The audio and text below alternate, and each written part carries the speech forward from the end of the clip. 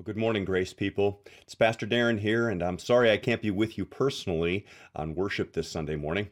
My family got struck with COVID. It's the second time for me, but the first time for my wife and for my oldest son, Jared. That leaves Ethan as the only one who hasn't gotten it, and so we're praying that he doesn't come down with it either. So instead of being there with you in person, I'm bringing my message to you virtually via video this morning. But before I begin my message, I want to just say a couple of words about something pretty extraordinary that's been happening out in Asbury University in Kentucky. Some of you may have heard about it. It's been called the Asbury Revival or the Asbury Renewal. It's an extraordinary outpouring of God's presence. For over 2 weeks, students have been meeting in the chapel on the campus of the University of Asbury. And as they have been meeting there continuously for over 400 hours, they have been worshiping, they have been repenting, they have been calling out to God, and God's presence has been remarkable in that place. Now, as is typical, these kinds of things happen from time to time. God does show up sovereignly and decide to meet with his people. And in his holiness, he brings them often to places of repentance and renewal and a hope and desire for growing closer and closer to Jesus. What often happens, however, though, is that people who are not a part of it, or maybe people who are skeptical or have seen things like this before, start to do one of three things. One thing that they often do is they ignore it. They pretend like it's not really happening and just try to kind of move on like, oh, that's not really important to me or doesn't really have any significance.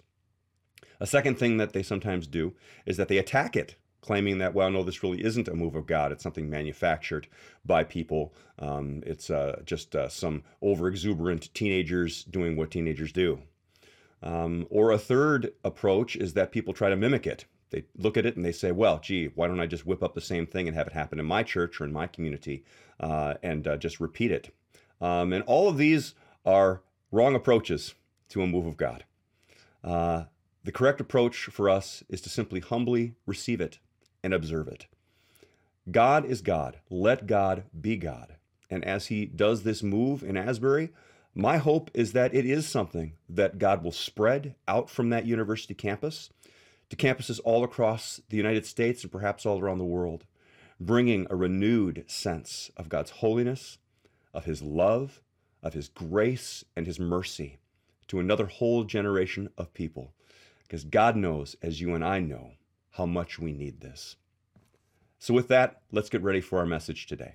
Well, today we're continuing our Route 66 journey, which has us in the Gospel of John. And as I mentioned in a previous sermon, the Gospel of John is often referred to as the book of signs. There are 7 signs, as a matter of fact, miraculous signs within the Gospel of John that point to Jesus, that help us to understand who Jesus is, and more importantly, point to belief in Jesus. That is the purpose of this book, as John himself states in John chapter 20, verses 30 through 31, where it says this: Jesus performed many other signs in the presence of his disciples, which are not recorded in this book. But these are written that you may believe that Jesus is the Messiah, the Son of God, and that by believing you may have life in his name. So there are 7 signs. And what are these 7 signs that point to Jesus in John's gospel? Well, the first one is turning water into wine. We talked about that. That's from John chapter 2. Then there's the healing of the royal official's son in John chapter 4. Then the healing of the man at the pool in John chapter 5. The feeding of the 5,000 in John chapter 6. Then also in John chapter 6, Jesus walks on water. Pretty miraculous sign for sure. And then just a couple of weeks ago, we heard about the healing of the man born blind in John chapter 9. Well, if you've been keeping track, that's 6 signs. And that means there's only one more to go. And this 7th sign is the most important sign of them all. And that leads us to our scripture passage today. It's a long one, but it's a good one and a good story for us to hear. So I'm going to be reading the whole story from John chapter 11, beginning at verse 1. Please follow along in your Bibles if you would like as I read. Now a man named Lazarus was sick. He was from Bethany, the village of Mary and her sister Martha. This Mary, whose brother Lazarus now lay sick, was the same one who poured perfume on the Lord and wiped his feet with her hair. So the sisters sent word to Jesus, "Lord, the one you love is sick." When he heard this, Jesus said, "This sickness will not end in death. No, it is for God's glory, so that God's Son may be glorified through it. Now Jesus loved Martha and her sister and Lazarus. So when he heard that Lazarus was sick, he stayed where he was 2 more days. And then he said to his disciples, "Let us go back to Judea." "But Rabbi," they said, "a short while ago the Jews there tried to stone you, and yet you are going back?" Jesus answered, "Are there not 12 hours of daylight? Anyone who walks in the daytime will not stumble, for they see by this world's light. It is when a person walks at night that they stumble, for they have no light."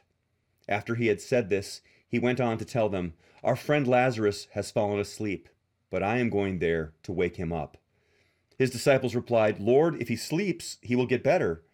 Jesus had been speaking of his death, but his disciples thought he meant natural sleep.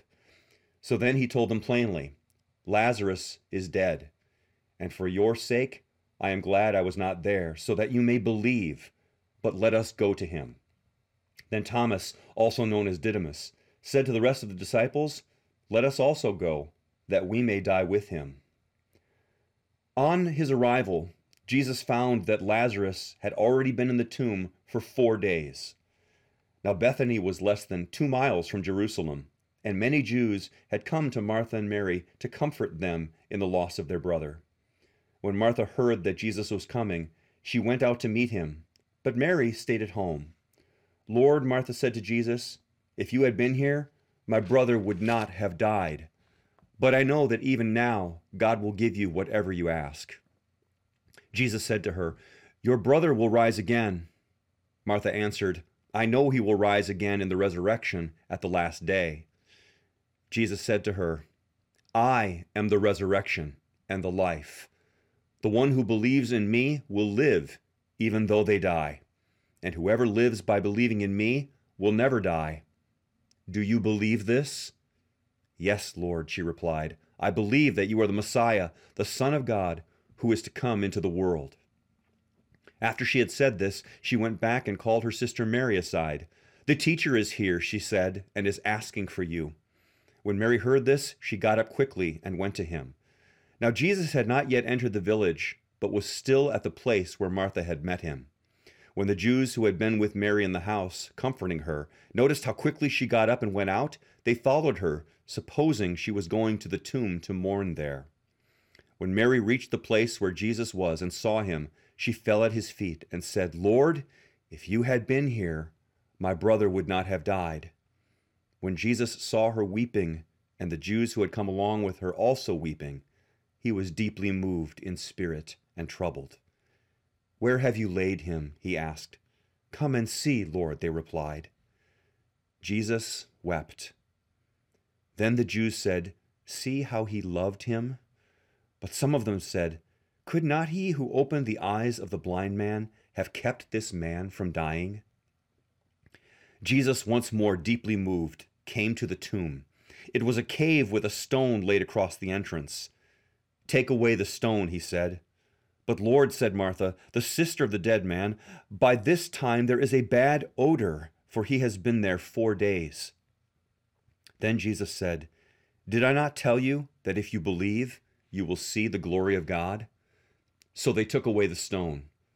Then Jesus looked up and said, "Father, I thank you that you have heard me. I knew that you always hear me, but I said this for the benefit of the people standing here, that they may believe that you sent me." When he had said this, Jesus called in a loud voice, "Lazarus, come out." The dead man came out, his hands and feet wrapped with strips of linen and a cloth around his face.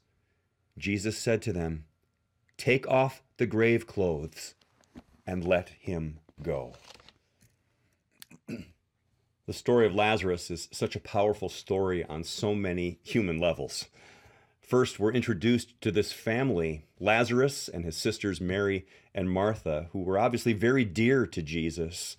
Jesus loved them, and they were loved by him. He spent a significant amount of time with Mary and Martha and Lazarus in their home in Bethany. So they were known to each other. And when the news came to Jesus that Lazarus was sick and dying, well, there was an expectation.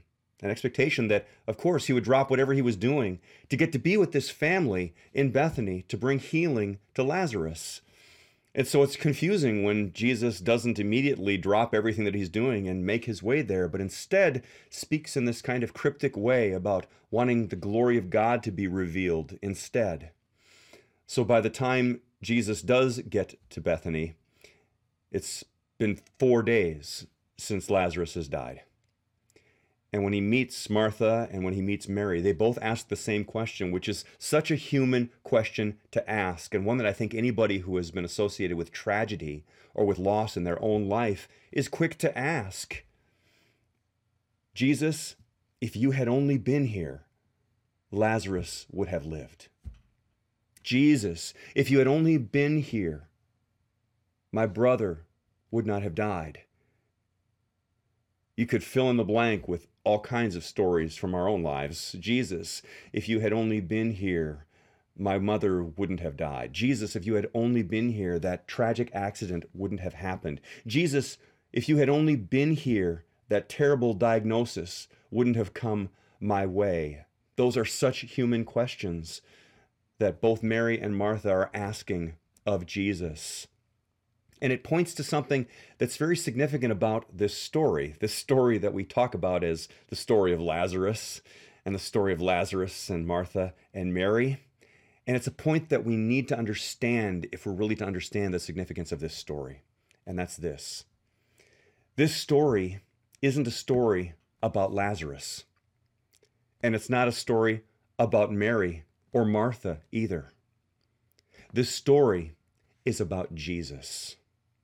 And we need to remember this anytime we approach Scripture. It's so easy for us as human beings to read these stories and to immediately put ourselves into the story and to think, well, this story is about me. But the truth is, these stories are not about us. These stories are about Jesus. And they are for us. And that's what makes all the difference. You see, if we come down to that human level of looking at this story and asking those unanswerable questions, they're why questions that we ask of God. God, why weren't you here? God, why didn't you intervene? God, why didn't you rescue my brother or my sister or my mother or my father? God, why didn't you intervene in that tragedy? God, why did you let this happen? All real, true human questions. But Jesus doesn't step in to answer those questions. Instead, Jesus responds to those questions with a question of his own, which is, do you believe in who I am? And who is Jesus? He is the resurrection and the life. This story reminds me of a recent occurrence in a life of somebody who I consider a family member to us. It's the life of the Fevers, Kyle and Laura Fever and their family. If you're not familiar with Kyle and Laura were both here for a period of time at CGLC. Now they've gone on and are pastoring down in a congregation in Iowa, and their oldest daughter, Jaya, who is a senior in high school, was in a terrible car accident back in December. A car accident that left her in a coma, left her in a state where people were wondering whether or not she would survive, with a traumatic brain injury and all kinds of other injuries to her body. And since that day, Kyle and Laura have been walking through this journey with their daughter, and they've been journaling about it on a website to let people know about what this journey has been like. And the insights that Kyle has brought from this journey are powerful insights into the lives of any parents or family who have gone through a similar kind of tragedy. And I want to read a portion to you from something that Kyle wrote just a few days ago on his website. These are Kyle's words. He said, "Dear friends, imagine 3 doors. Behind door 1, you get to go through the hellish experience of pain and tragedy. It will mess you up. It will mess up your life. Your life will be completely altered. You are not sure if you will emerge, and when you do, you're not sure how much. What will be different? and how it will affect your life moving ahead. This door will lead you through pain. It will lead you through gut-wrenching heartache that you've never known before and cannot describe. It will keep you awake at night. It will destroy your ability to function. It will destroy your Americanized sense of comfort and happiness. Behind door 2 is a normal life. Nothing really changes when you go through this door. Life goes on. You experience the same common struggles of daily living, the same frustrations, the same joys and sorrows. You might be challenged and stretched, but generally, life remains comfortable. Everything is manageable and generally okay. Then there's door 3. Through this door, you experience love and comfort that defies imagination. You experience a sense of peace of God that transcends human comprehension. You come to greater clarity about life. Your love for humanity deepens, as does your love for those close to you. You experience the most wonderful beauty of God through the compassion and love of others. You feel love in a way that you had heard about, but did not know was real by experience. You realize in a way you never have before that God is real. Your eyes are opened to a completely new dimension of human existence, and you are forever changed. This door can only be accessed by going through door number 1. That's the experience of tragedy for us as human beings. And that's the voice of faith, of looking towards a God who sends his Son, Jesus Christ, into our reality. And it changes the question. It changes the question, an unanswerable question that we ask all the time of God, where were you? Why did you allow this to happen if you had only been here? Instead, it changes it to a question of hope and anticipation, a question that says, Jesus, what did you come to do? Jesus, what are you doing? Jesus, what will you do? And the answers to those questions are the questions that Jesus presents back to us when he says to us, I am the resurrection and the life. You see, there can be no resurrection without death. And every one of us is going to die. As we come into this experience of Lent just after Ash Wednesday, that's a poignant message that strikes us right from the very beginning. Every one of us is frail and human and bound to die, a physical death. But the question is, will that physical death also be a spiritual death that will separate us from God? And the answer is that in Christ Jesus, there is a hope and a life and a resurrection that goes beyond this life, but also encompasses this life. If we trust in Jesus, the one who says, I am the resurrection and the life, and when we point to this story, which is titled the story of Lazarus, but it's truly the story of Jesus, Jesus who lives out this truth of resurrection life by bringing Lazarus back from the dead, the ultimate sign of Jesus' power over death. This is the message we need to hear.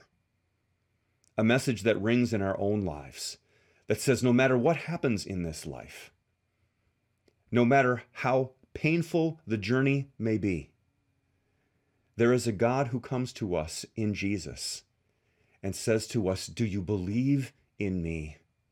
Do you trust in me that I am the resurrection and the life? Trust in me. Believe in me. May that resurrection life come to you today and come to me today as we trust in the one to whom all signs point, Jesus. Let's pray. Heavenly Father, as we come to you today in our human frailty, we confess that in this life, we face our own mortality, we see and experience tragedy. We encounter people along the journey who have suffered and who continue to suffer. And it is all too human for us to ask why. And from that place of why, Lord, it makes total sense that we would look to you and say, Lord, why didn't you do something about it? And Father, it's in that place that we come to you today humbly and say, Lord, we believe that you have come. We believe that you continue to come into our lives today, bringing resurrection and life. And that no matter when or how death comes to claim us, as it certainly will for every one of us in this mortal life, Lord, you come to claim us by your resurrection into eternal life. And that claiming of our lives begins today. It begins in a trust in you and a hope that death does not have the final word. Lord, help us to see the sign of life that you give to us, and to look forward from this day on to the promises that you offer to us in your word. Thank you, Jesus, that this word comes to us because you are for us. And if you are for us, who could be against us? Help us, Lord, now to live into this resurrection life that you have promised us. And we pray these things, Jesus, in your name. Amen.